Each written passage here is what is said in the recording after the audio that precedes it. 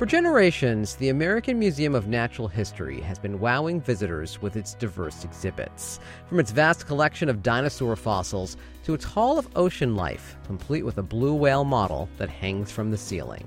But how did the museum become the major hub of education, research, and innovation we know and love today? Hi, I'm George Bodarky, and this is Cityscape. Our guest today is Colin Davey. He's the author of a new book titled The American Museum of Natural History and How It Got That Way. Colin, thanks so much for taking the time. Oh, my pleasure. So what inspired you to write this history of the American Museum of Natural History? Well, I got into writing the book like getting wet, walking in the dew, you know. You don't think you're getting wet at first, and all of a sudden you realize you are. And what I mean by that is I didn't originally intend to write the book. I was just researching. Frankly, I was nostalgic for the planetarium that I used to go to as a child, and I had taken up an interest in New York City history and architecture and in general, and that led me to think about the planetarium that I used to grow up going to as a child. So I figured I was just web surfing, and I would Google around and learn a little bit about it, just casually, like I do on many topics every day. But it turned out to be very difficult to find any information on it, largely because the search results only turned up information about the new incarnation of the planetarium, the Rose Center.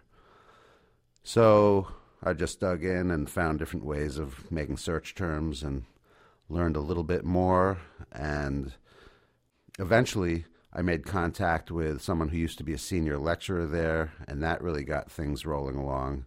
And we were exchanging emails, like maybe 100 emails in several weeks period.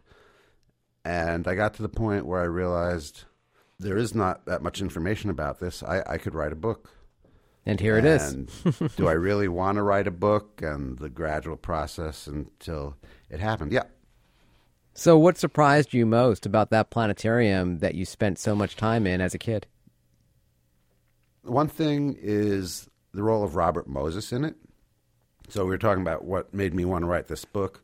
One of the things that kind of tipped me over into wanting to do it was when I realized that this could add to the known information about Robert Moses, because so much has been written about him, but there's this aspect of it. And Robert Moses, I'm sure a lot of New Yorkers know him, but he's the one who designed and built Jones Beach and the United Nations and Lincoln Center and the Triborough Bridge and many roads and pools and parks and housing developments, and notorious for some negative effects he had as well.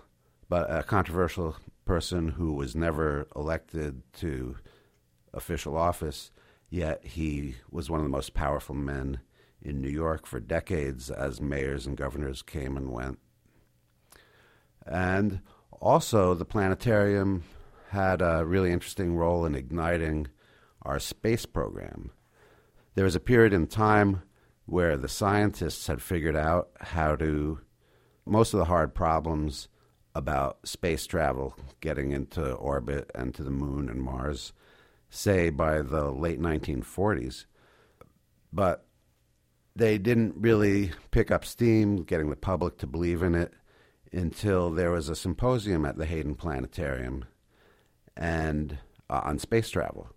It was initiated by Willy Ley, a German rocket scientist, and some reporters went, and it led to Collier's magazine writing a series of articles about the possibility of man getting into space. Also involved was Werner von Braun, the German rocket scientist, who had frankly worked for the Nazi rocket program and was recruited by the Americans and led our Apollo program and other programs. And that series of articles in Collier's magazine, and this was when people got their news from these color picture magazines, got the public interested in the program, and that also got people interested in the Hayden Planetarium. So you see the feedback loop is the Hayden Planetarium sponsored the symposium. Then the symposium led to these popular articles, and the articles led to more people being interested in the planetarium. and them changing their focus to not just astronomy and stars and planets, but also space travel, and making space travel seem real in the imaginations of the public. So for those not familiar with Hayden, who's the Hayden in Hayden Planetarium? That is Charles Hayden, and he's an investor. He got involved kind of late in the project. First of all, the museum president, Henry Fairfield Osborn, who was president from 1908 to 1933, he started trying to get an astronomy program going at the museum in 1908 and failed to get the funding for it. But they had a general plan for it, putting it in the current location on the museum campus. By the time he had left, the next museum president came in, and it was the first 100 days of the Roosevelt administration in the Depression, and Roosevelt was getting his New Deal going. And Robert Moses was moving to focusing on New York, whereas previously he had worked on Long Island and Jones Beach. And he did the lobbying to get the funding for the planetarium in 1933. But then it turned out that the New Deal program that was funding the planetarium, the Reconstruction Finance Corporation, was reluctant to fund foreign-built products, which the main event of the planetarium, the Zeiss projector that projected the star shows on the dome, was a German invention. So they needed to find someone who could fund those products, and that's where Charles Hayden came in. So he bought the projector and some other things, which led Robert Moses to say, Charlie, never in the history of philanthropy has someone bought immortality so cheaply. Because a lot of the other planetariums, the donors had funded the whole thing and not just the instrument. But since then, the Hayden Planetarium has donated hundreds of millions to the museum and to the planetarium. So I'm not sure that Robert Moses' comment was fair, but just adds a little color to the story. You mentioned in the book that the American Museum of Natural History was the brainchild of Albert S. Bickmore. Tell us more about Albert S. Bickmore and his thought process behind this museum. Yeah. Well, he had a background working on a museum in Massachusetts under Louis Agassiz, and he had the idea that our greatest city at the time was shaping up to New York. That should be the location of a natural history museum. He had to put his idea on hold for a few years, but then he eventually came to New York and lobbied the more prominent, wealthy, influential New Yorkers into supporting his idea. So he got the ball rolling and then took a major interest in the educational programs at the museum once it was founded. He never became the president. He took the title of superintendent, but he ran the educational museum. The museum today, of course, is across the street from Central Park, but it actually started in the park. Am I correct? Yes. And it was put together in conjunction with the park from the beginning. In fact, even before Albert Bickmore came into the picture, as just the early thoughts of having a Central Park in New York were forming, they had already knew that they wanted to include museums and educational institutions in it. And a major person in this story is an individual of the name Andrew Haswell Green, who he was a lawyer, and after a stint as the president of the New York City Board of Education, became the controller of the project for building Central Park. So Albert Bickmore and his group of museum founders, that included, by the way, President Teddy Roosevelt's father, petitioned the park, and it was Andrew Green who returned their letter saying that he wouldn't like to work with them on the project. And there's a lot of interesting history there, because just as this was happening, the notorious William Boss Tweed had seized power in New York City and state. He had his cronies as the governor and the mayor of New York City, and eventually took over control of the Central Park project. And Andrew Haswell Green and Samuel Tilden formed the coup that brought down the notorious Tweed Ring. And this is all at the exact same time that they're working with the museum to get it going. But the original building was in the Arsenal building, which was in Central Park, actually existed as an armory before Central Park existed. But even before they opened there, they knew they needed a permanent location, and they started working on finding one. There are a number of candidates, including where the New York Public Library now is and where the Metropolitan Museum of Art now is. And there was a period where the actual location of the museum was slotted for a zoo. And then there was a period where both the Metropolitan Museum of Art and the Natural History Museum were being considered to share that space. But at the same time that they were organizing the museum project, Andrew Haswell Green and Samuel Tilden took down the Tweed regime shortly after Tweed was arrested and spent the rest of his life in and out of jail. And Andrew Haswell Green took over as the controller of New York and had to undo the mess that the Tweed regime, the debt and so on, that the Tweed regime had inflicted. Now, Andrew Haswell Green is an important hero of this story because he's not very well known, even among people who are fairly knowledgeable about New York City history. But look at what we've already discussed. He was a controller of Central Park. Mm-hmm. He was a founder of the museum.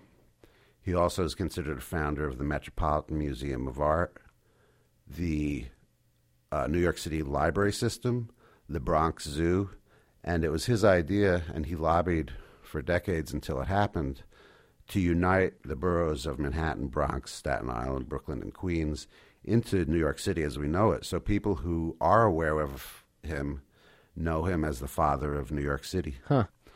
So one aim of this book, and this is just still all within the first chapter, though, yeah, is to make him more known historically. The museum that we know today is built on a site that was known at the time as Manhattan Square, right? And it was one building at first. Now it's many buildings. Am I correct? Yes, and it was originally planned to grow.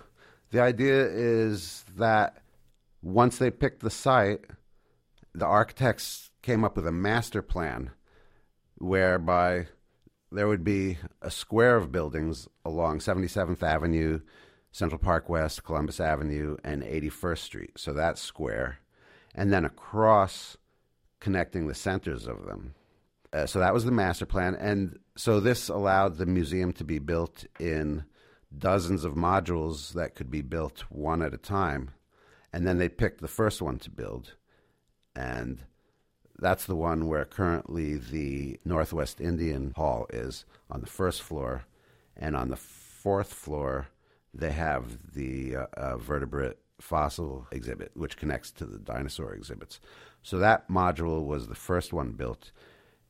So in a sense, the history of the museum's building is the history of the attempt to build all the buildings in that master plan as the master plan gradually changed, so that instead of building sections that they wanted in that plan, they started building in some of the negative spaces. And we could see that the current project for the Gilder Center, which they're just starting to build now, how that fits into the master plan. The first building opened in 1877. Was there a lot of fanfare around that opening? Around the opening, yes. It was, first of all, there was a cornerstone laying by President Ulysses S. Grant, and then the grand opening was presided over by President Rutherford B. Hayes.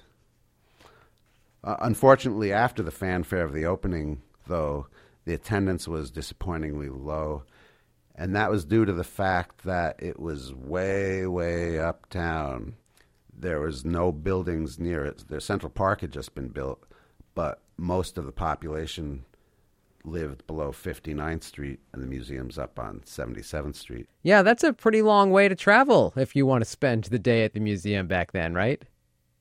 Yeah. Eventually they built in the train line, the Columbus Avenue train line, but even that had disappointing attendance results. Of course, today, the American Museum of Natural History is very well known for its dinosaurs. Can you tell us a little bit about how the dinosaurs found their way into the museum? Sure. Originally, they didn't have a dinosaur department, or a paleontology department, though they did have some fossils. And at the time, paleontology was a fairly new field. The term dinosaur was originally coined in 1842. And then paleontologists started digging up more and more bones. Two of the most famous and prolific ones, Edward Drinker Cope and Othniel Marsh, discovered hundreds of extinct species and found thousands of fossils. But they developed a rivalry which eventually led to the headline, "Scientists Wage Bitter Warfare," caused the field of paleontology to develop mass public awareness. So the museum president at the time, Morris K. Jessup, he decided to try to get into the dinosaur game, and he hired Henry Fairfield Osborn, who we spoke about earlier, whose main field of science was paleontology. And the museum started on expeditions out west to try to find their own dinosaurs, and they ended up purchasing also Edward Cope's entire collection. So the first dinosaur was put on display in 1905. That was an Apatosaurus, which at the time, and until relatively recently, as was referred to as the Brontosaurus.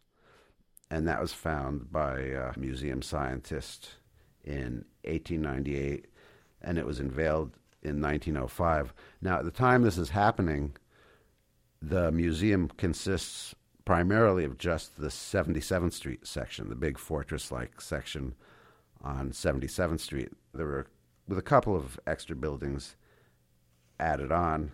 So then they acquired a few more dinosaurs, and the famous T-Rex that they have, for example. Mm-hmm. So there was a time before they were able to do any more building where just one of those corner sections, just the east corner section on 77th Street on the 4th floor, had all their dinosaurs packed into that one little section.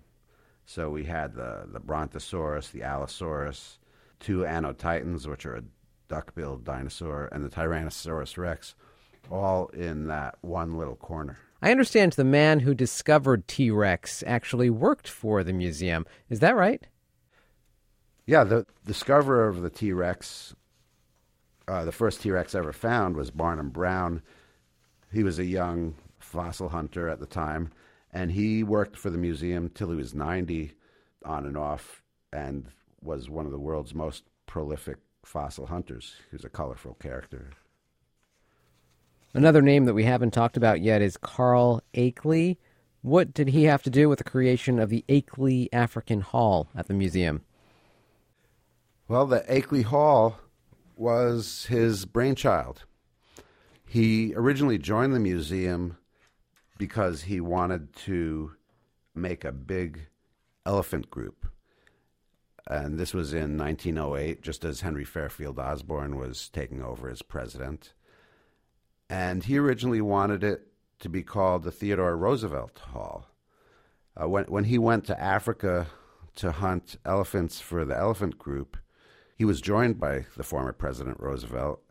And so in the elephant group that is at the center of the African Hall right now has 8 elephants. One of them was shot by the President Roosevelt, one by President Roosevelt's son, and one by Carl Akeley. So he, by the way, by this time had already had experience. He had an iconic elephant group in the Field Museum at Chicago, and he had mounted P.T. Barnum's famous elephant, Jumbo, when it was hit by a train. So while he was in Africa, still on the same expedition where he had gone hunting with Teddy Roosevelt, he was attacked by an elephant and only managed to, he almost died and had to convalesce. He only managed to save himself by grabbing onto the elephant's tusks like a parallel bars, and then was smashed into the ground, and the elephant then struck him with his trunk.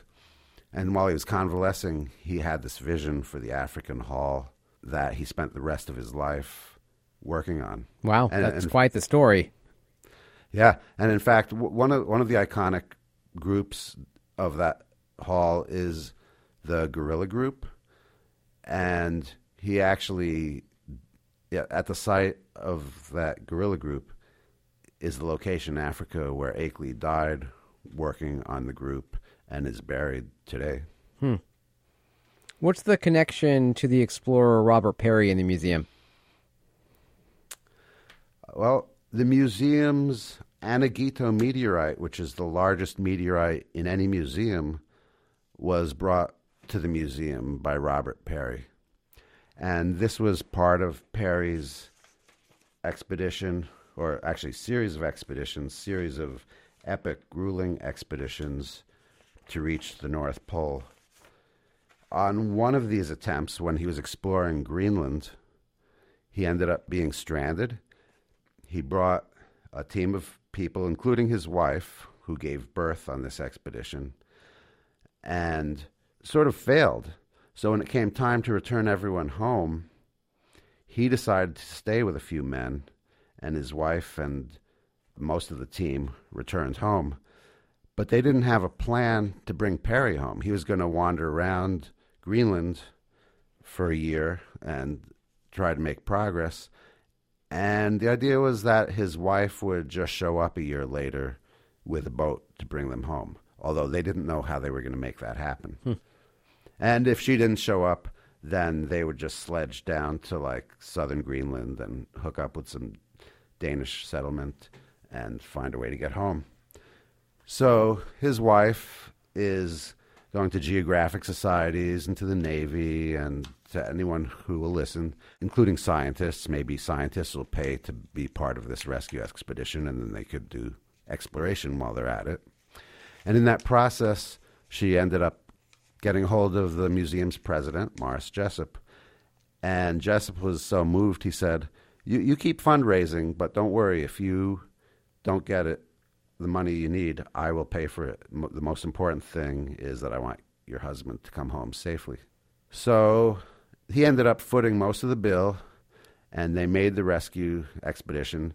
In the meantime, Peary and his team had just the most harrowing time during that year and didn't really advance the cause as much as they wanted. They ended up, after trekking over the Greenland ice cap for months, managing to make it back to base, like just starving and literally starving. So the rescue was accomplished by Jessup, and Peary went back to Greenland many times before in 1909, because keep in mind, this is all in 1893 to 1895 time frame when this rescue mission takes place. And he doesn't make it to the pole till 1909. So would you say that Jessup is the most influential president the museum has ever had?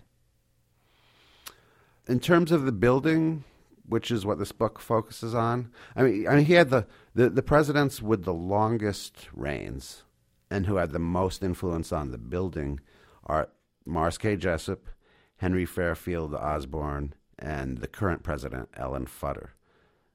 As far as the length of their presidency and the fact that these are the people who got major portions of it built, we could say that it's those three.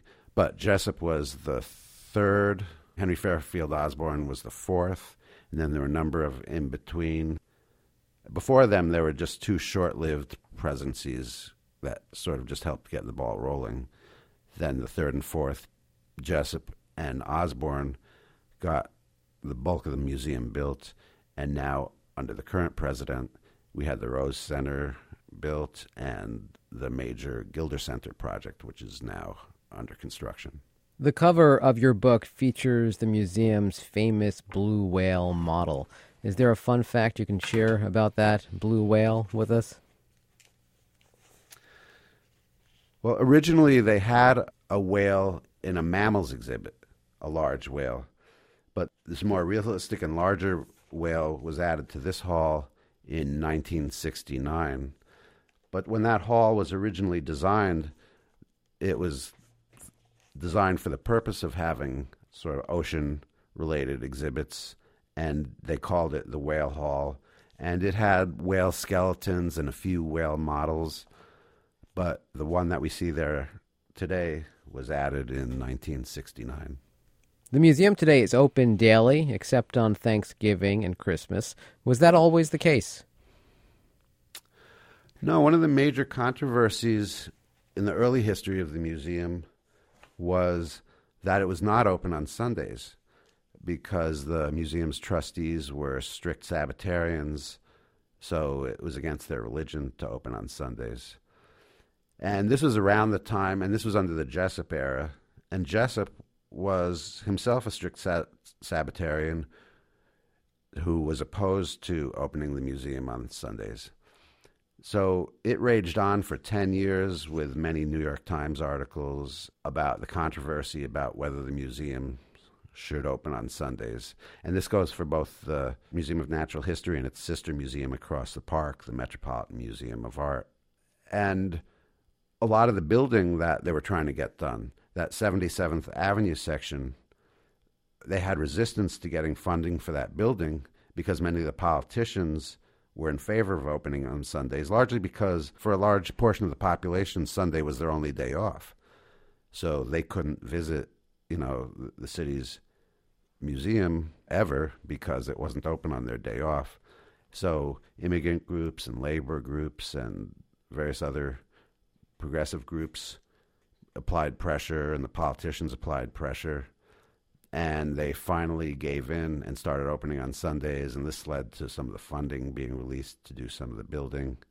But Jessup ultimately said that he was wrong to oppose the Sunday opening and that he was delighted in seeing people coming in on Sundays who didn't have the chance, and that he just flat out admitted that he was wrong in opposing it.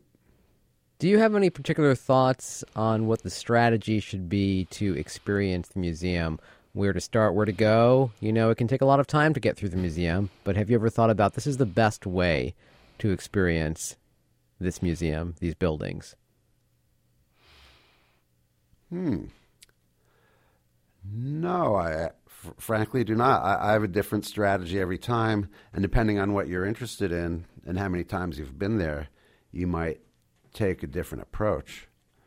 But I do like to walk around and look at the buildings and think about their history and look at the architectural differences and the reasons they are that way as one part of it, because these sections were built from the 1870s through the year 2000, and each section was built in the architecture style that was prominent of its time. So it's a hodgepodge of different architectures. And then once you're inside, of course, you should certainly see the dinosaurs and the planetarium. And then just look at what's available. Think about what you're interested in and curious about. Everyone might have their own best way to go through the museum. The book is The American Museum of Natural History and How It Got That Way. Colin Davey, thank you so much for taking the time. Oh, it's my pleasure. Thank you for taking the time. And that's it for this week's Cityscape. I'm George Boldarchy. My thanks to producer Maddie Bristow. And thank you so much for listening.